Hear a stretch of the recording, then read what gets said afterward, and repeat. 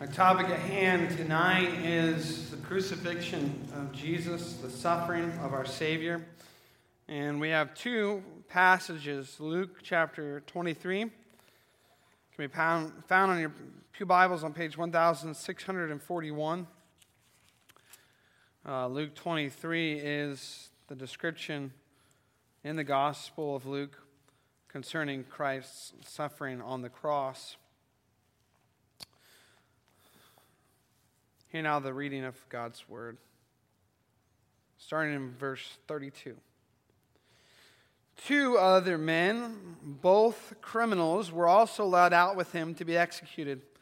When they came to the place called the Skull, there they crucified him along with the criminals, one on his right, the other on his left.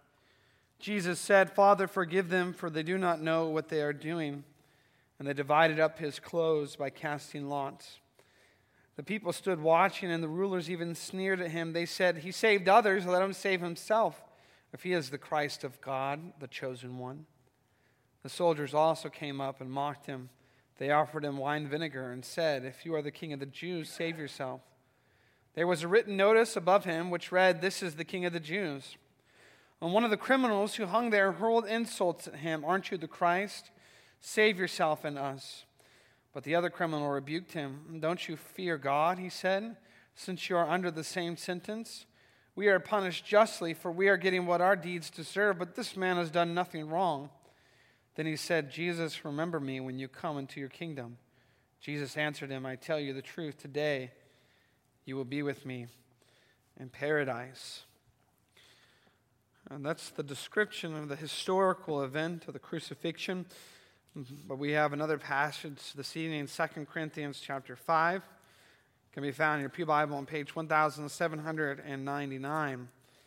2 Corinthians chapter 5, verses 16 to 21. This is a theological implication of Christ's work on the cross. Paul is speaking to the church in Corinth. "So from now on we regard no one from a worldly point of view, though we once regarded Christ in this way, we do so no longer. Therefore, if anyone is in Christ, he is a new creation. The old has gone, the new has come. All this is from God, who reconciled us to himself through Christ and gave us the ministry of reconciliation. That God was reconciling the world to himself in Christ, not counting men's sins against them.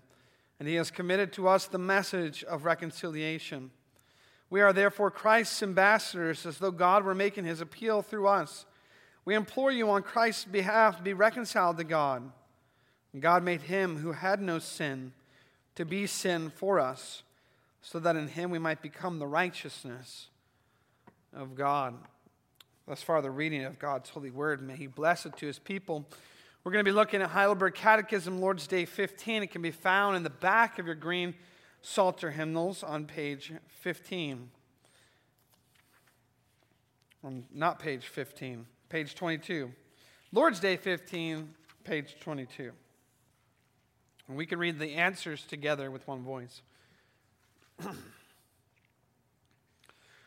What do you understand by the word suffered?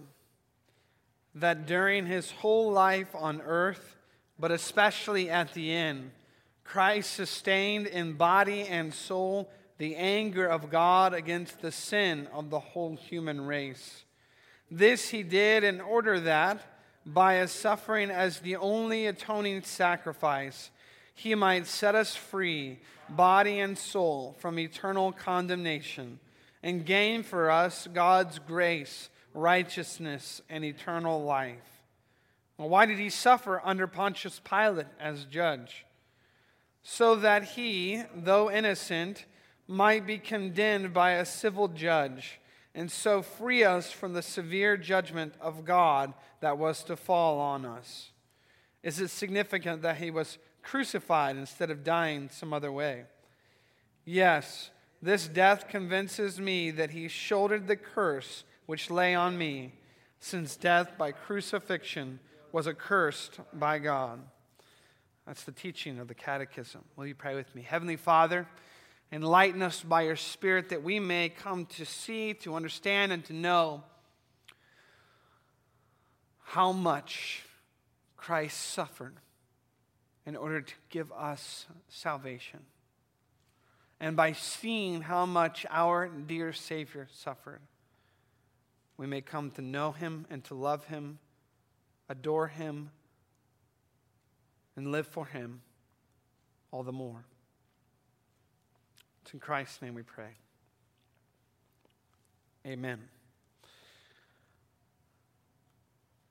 There for a while, when I was in college, I was a substitute teacher. And the substitute teacher has the lovely job of being the teacher in the place of the normal teacher. And if you have any experience with school, then you know that substitute teacher also stands for how many things can I get by this guy.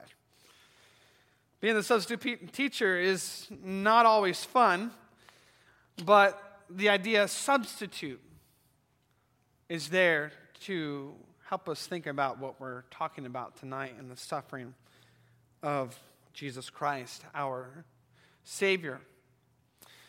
Maybe if you can't understand it in terms of a substitute teacher, you could be helped by thinking of another situation, another circumstance like that. I don't know if any of you are familiar with the concept of a whipping boy.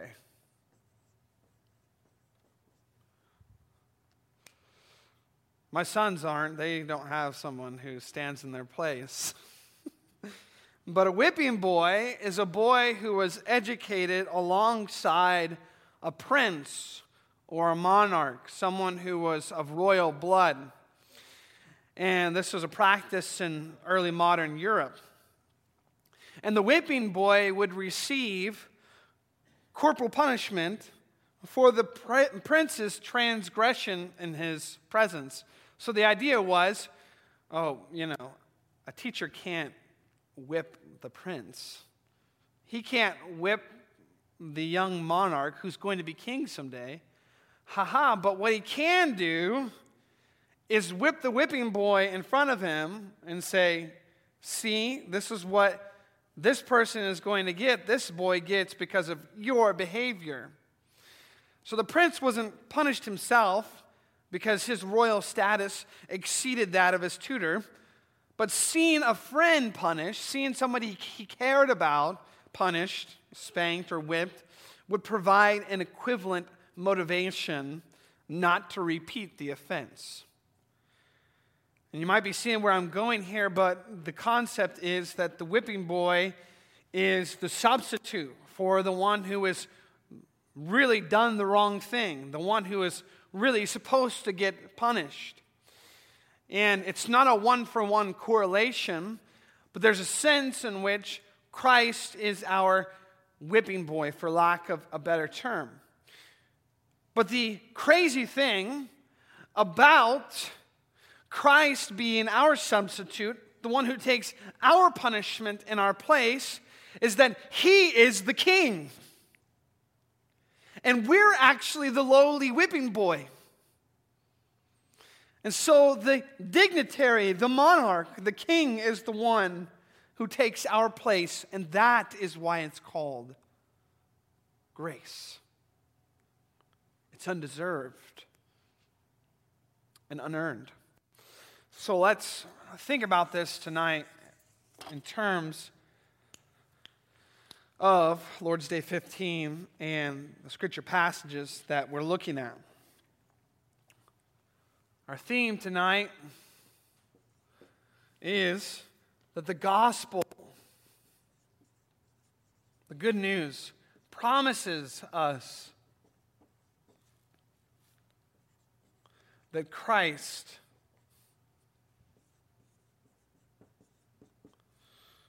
bore our curse, took our place.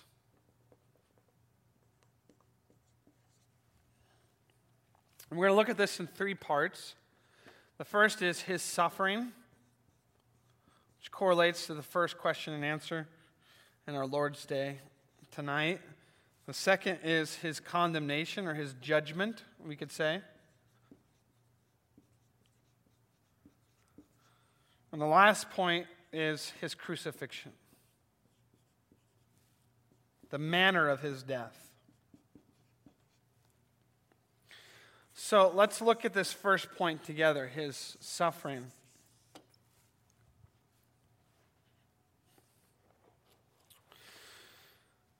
Question and answer 37 does a great job of peeling back the veil for us, helping us to see the true nature of Christ's suffering. Christ's suffering was a holistic suffering.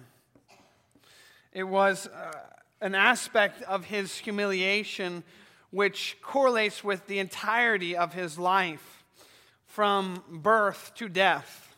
From birth to death. From the cradle to the grave, we're supposed to understand and see that as all Christ's suffering. And it does this by answering this question: what do you understand by the word suffered? That is, the word suffered in the Apostles' Creed, suffered under Pontius Pilate, was crucified. That's the words that we're looking at from the Apostles' Creed tonight in the Catechism. What do we understand by the word suffered? And the answer says that during his whole life on earth, during his whole life, when I say holistic, that's what I mean. I mean whole life on earth. His whole life on earth, Christ suffered. Well, what are we supposed to understand by that? Because typically when we think of the suffering of the servant, typically when we think of Christ's passion, his suffering, we think of, especially at the end of his life, the crucifixion, right? But when we grasp the fact that Jesus Christ is the eternal Son of God who has existed in perfection throughout all eternity, who does not need anything or has no want, but has existed in perfect union with the Father and the Holy Spirit before the world began, who then came and took on flesh and lived amongst the world where he would hunger and thirst, where he would break a sweat because he's working on his dad's tables, when he would suffer when he banged a hammer against his thumb, when he would have sicknesses like a cold and sniffle and cough. We understand what the scriptures are saying when it says that he who was rich became poor for our sake. That all of Christ's life is a suffering. But it's not a pointless suffering. It's not a suffering that is not pointed towards anything, that is simply meaningless. But Christ's suffering is indwelled with meaningless, filled full with meaning, indwelled with meaning, filled full with meaning and purpose. Because we're told that during his whole life on earth, but especially at the end, Christ sustained in body and soul the anger of God.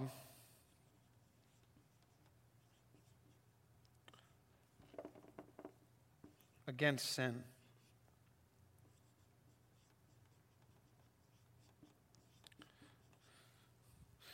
He sustained, he held, he experienced the anger of God against the sin of the whole human race. I want you to think of a particular image that we have of Christ's suffering. He's praying in the Garden of Gethsemane, right? And he is praying to the Father, and he's saying, Father, if there's any way that this can be done in any other way, let this cup pass from me. And it's easy for us to look at that image of Christ praying that maybe there would be another way besides the cross. As Christ saying, I don't want to experience the pain, the excruciating pain that comes with the death of crucifixion. And don't get me wrong, death by crucifixion has got to be one of the most wicked and horrifying deaths that human beings have invented.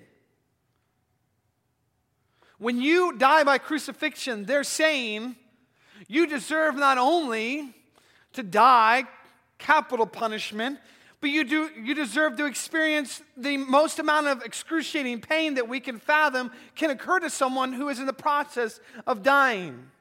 You don't die by wounds in your hands and your feet. You die because you suffocate, because you can't lift yourself up, hold yourself up enough to be able to breathe.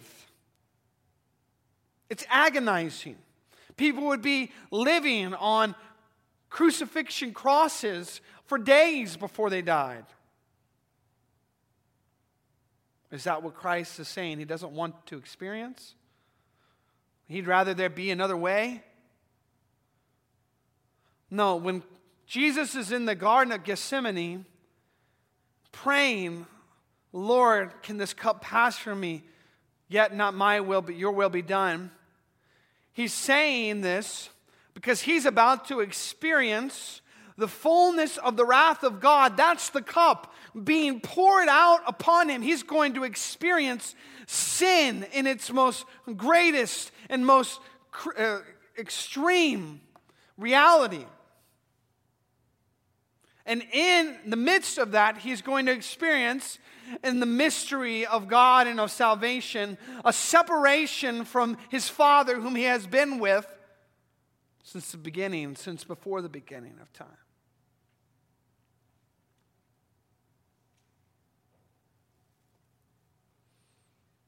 His suffering is sustaining in body and soul the anger of God against sin. That is the cup he wished, he desired, he prayed may be passed from him. Yet not his will, but his Father's be done. He did this in order that by his suffering as the only atoning sacrifice, he might set us free, body and soul. You see the correlation here. He had to experience the anger of God against sin in his body and soul so that we could experience the freedom from sin in body and soul. To free us from eternal condemnation, the judgment that we deserve, and gain for us God's grace, righteousness, and eternal life. Christ's suffering is a suffering of the substitute who then experiences the punishment on our behalf so that we can experience the reward, the grace, the salvation. And that's what we see when we read Luke 23 and we see Christ hanging on the cross and we see him mocked by the rulers and by the soldiers. All of that is essentially only showing you what's on the surface. If we could look at Luke chapter 23 and peel beyond the veil into the world of the spiritual, we would see the darkness of sin being poured out upon Christ, our sin, that we may be free from the punishment we deserve. So that's his suffering.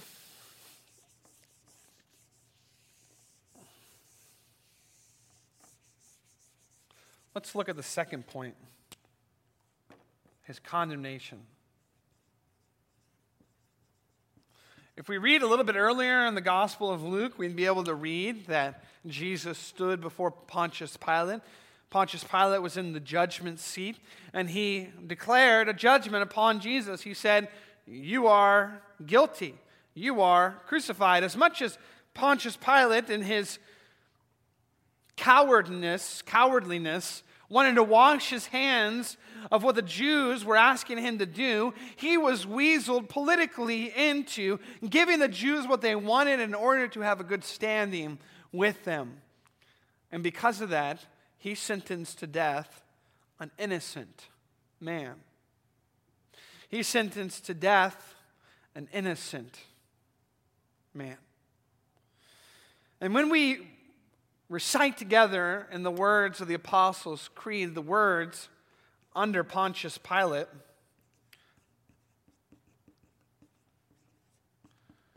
It's easy to think that those words are there simply to give us a historical grounding.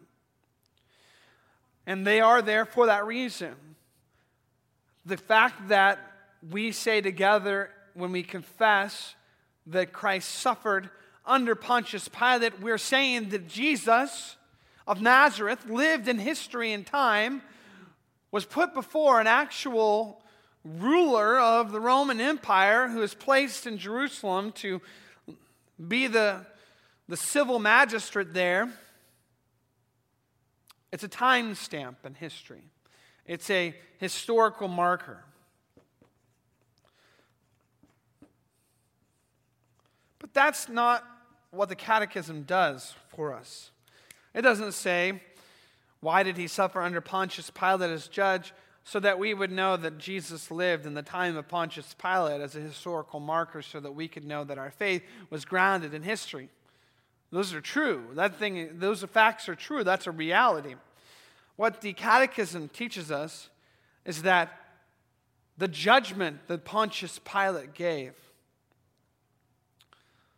functioned as a comfort to us.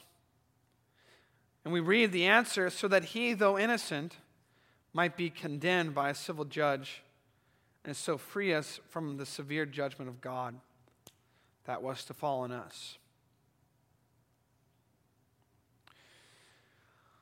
Another way that I would put this would be this, that there is a sense in which the judgment of Pontius Pilate is representative. It represents the judgment of God.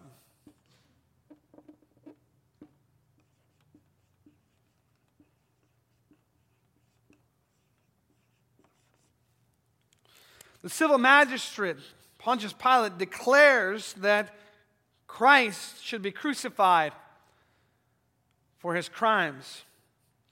He's innocent. And so, what crimes is Christ being punished for? On the crimes Christ is being punished for are our crimes, our sins. And Pontius Pilate doesn't know that his judgment is representing the judgment of God. God is saying, I am going to condemn my own son so that you can receive a pardon.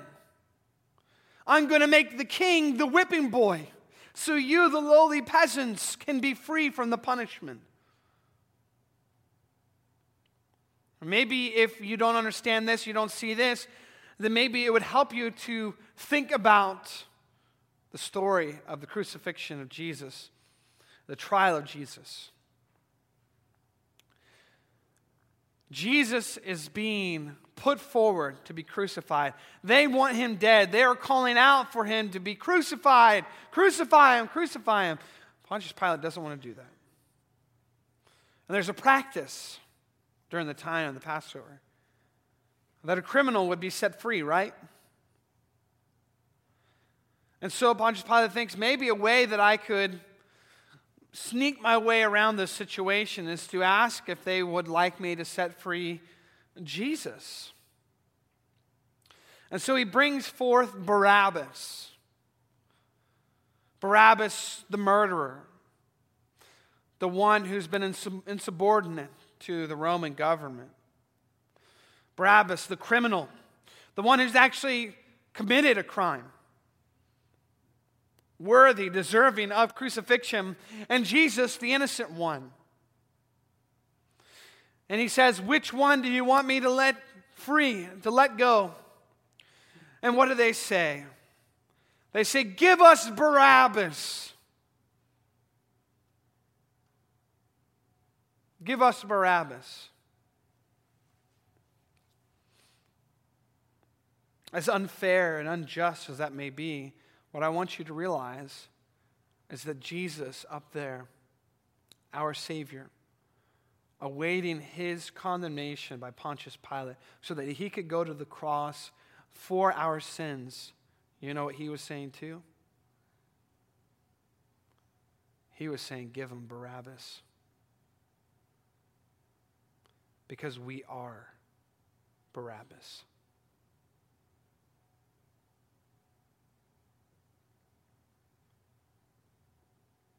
Christ was condemned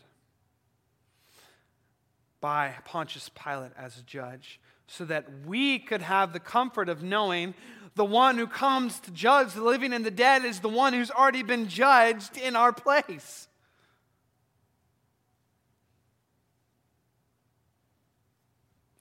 We should have received the punishment. Christ is judged in our place. He's our substitute.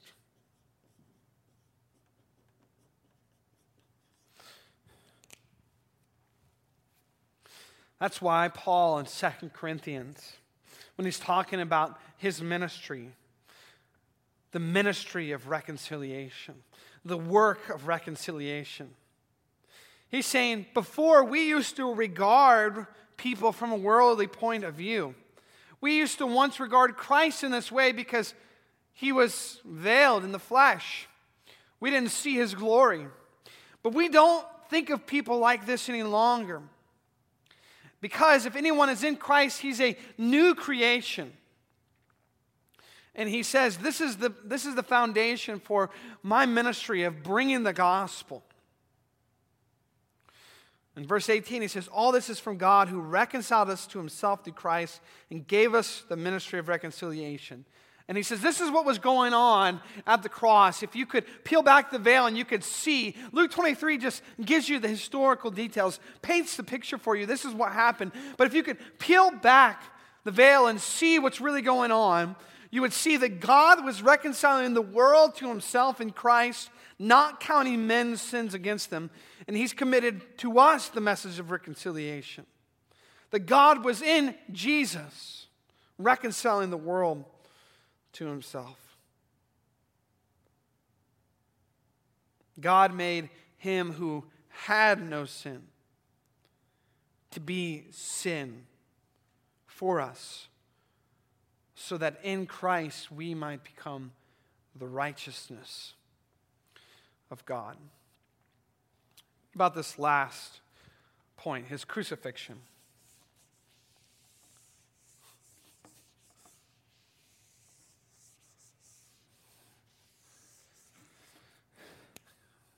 And this is really where our theme comes into full magnification. The gospel promises us that Christ bore our curse. And people may see that word curse and think, that sounds like, magic or whatever it may be. If they aren't rooted in the scriptures, then they don't understand that the concept of curses and blessings and vows are important. The curse that we are under is the curse of breaking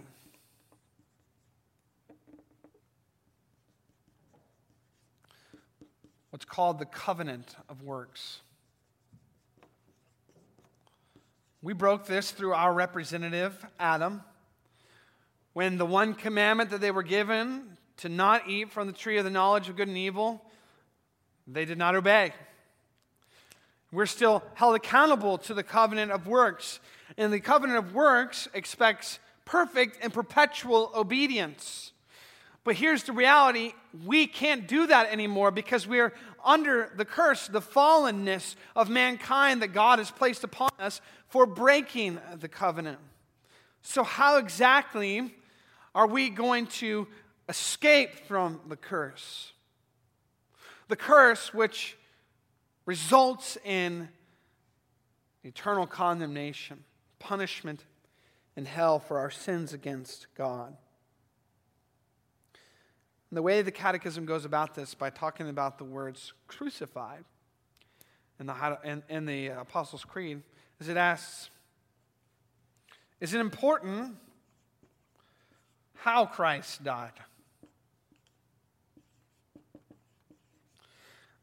I don't know about you, but that's not a question that I typically think of. We're so rooted in our faith. We're so rooted in what we've been raised in. We don't typically think of Christ dying in any other way than by the cross.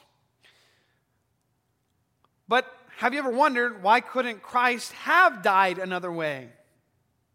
Is it important that he was crucified instead of dying by some other form of punishment? And the answer the Catechism gives is yes, the death convinces me and us that he shouldered the curse which lay on me, since death by crucifixion was a curse by God. Deuteronomy chapter 21 says that whoever dies by hanging on a tree is cursed.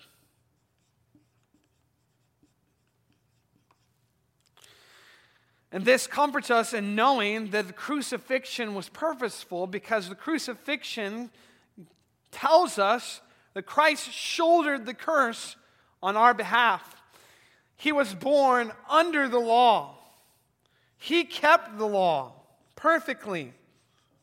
He was obedient to the covenant of works, unlike our other representative, Adam. The second Adam was perfectly and perpetually obedient to God. If you ever wonder what being born under the law means, it means that Christ was born with an obligation to be obedient to God's law, as every other human being was, but he had the ability to be obedient. And he was. He kept the law. He shouldered the curse that we have. And in his death, he reveals that the curse which he did not deserve was given to him so that we could receive the blessing.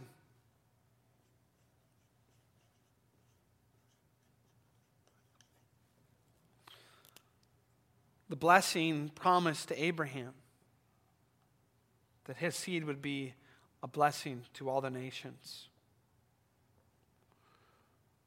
It's significant that Christ was crucified because the gospel promises us that Christ bore our curse. He carried our curse.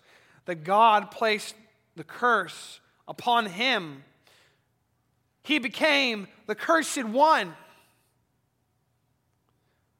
so that we could be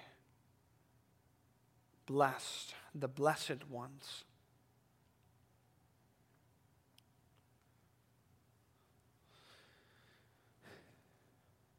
These are weighty things to consider, to think about, to ponder. But they're weighty because they explain to us the cost of our salvation. The burden that was carried in order to give it to us. The weight that was endured in order that we may be free from the severe judgment of God. But I want us to also keep in mind that Christ didn't stay dead. That he was raised to new life. And because he was raised to new life, our sins died with him on the cross, and we've been raised to new life. And what the cross, the suffering of Jesus Christ, the condemnation that he received at the hands of Pontius Pilate, and the crucifixion that he experienced should do for us, his people, should strengthen us and encourage us in the grace that we have received. Should remind us that we are called to suffer just as Christ suffered. Although we don't do so vicariously in order to benefit others. We may be judged by the world, but because Christ was judged by Pontius Pilate, we will not be judged by God. And we are called to crucify the flesh, kill the sin that remains within us, that we may live more faithfully to our Heavenly Father. All these things are things that should give us confidence, things that should encourage us in our walk, should strengthen us in our faith. Christ bore our curse. Christ took our place. May we live for Him. Amen. Let's pray. Heavenly Father, we thank you for your word. We thank you that you have called us by your grace poured out on us in Jesus Christ, the suffering servant, the one who was judged, condemned, the one who was crucified, the one whom you made sin, who had no sin, that we might become the righteousness that you have, Lord. Help us to live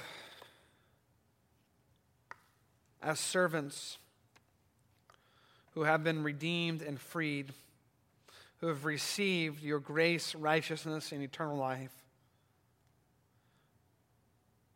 Help us to live as people who no longer bear the curse, but are new creations. In Jesus' name we pray. Amen. You sing with me, Psalm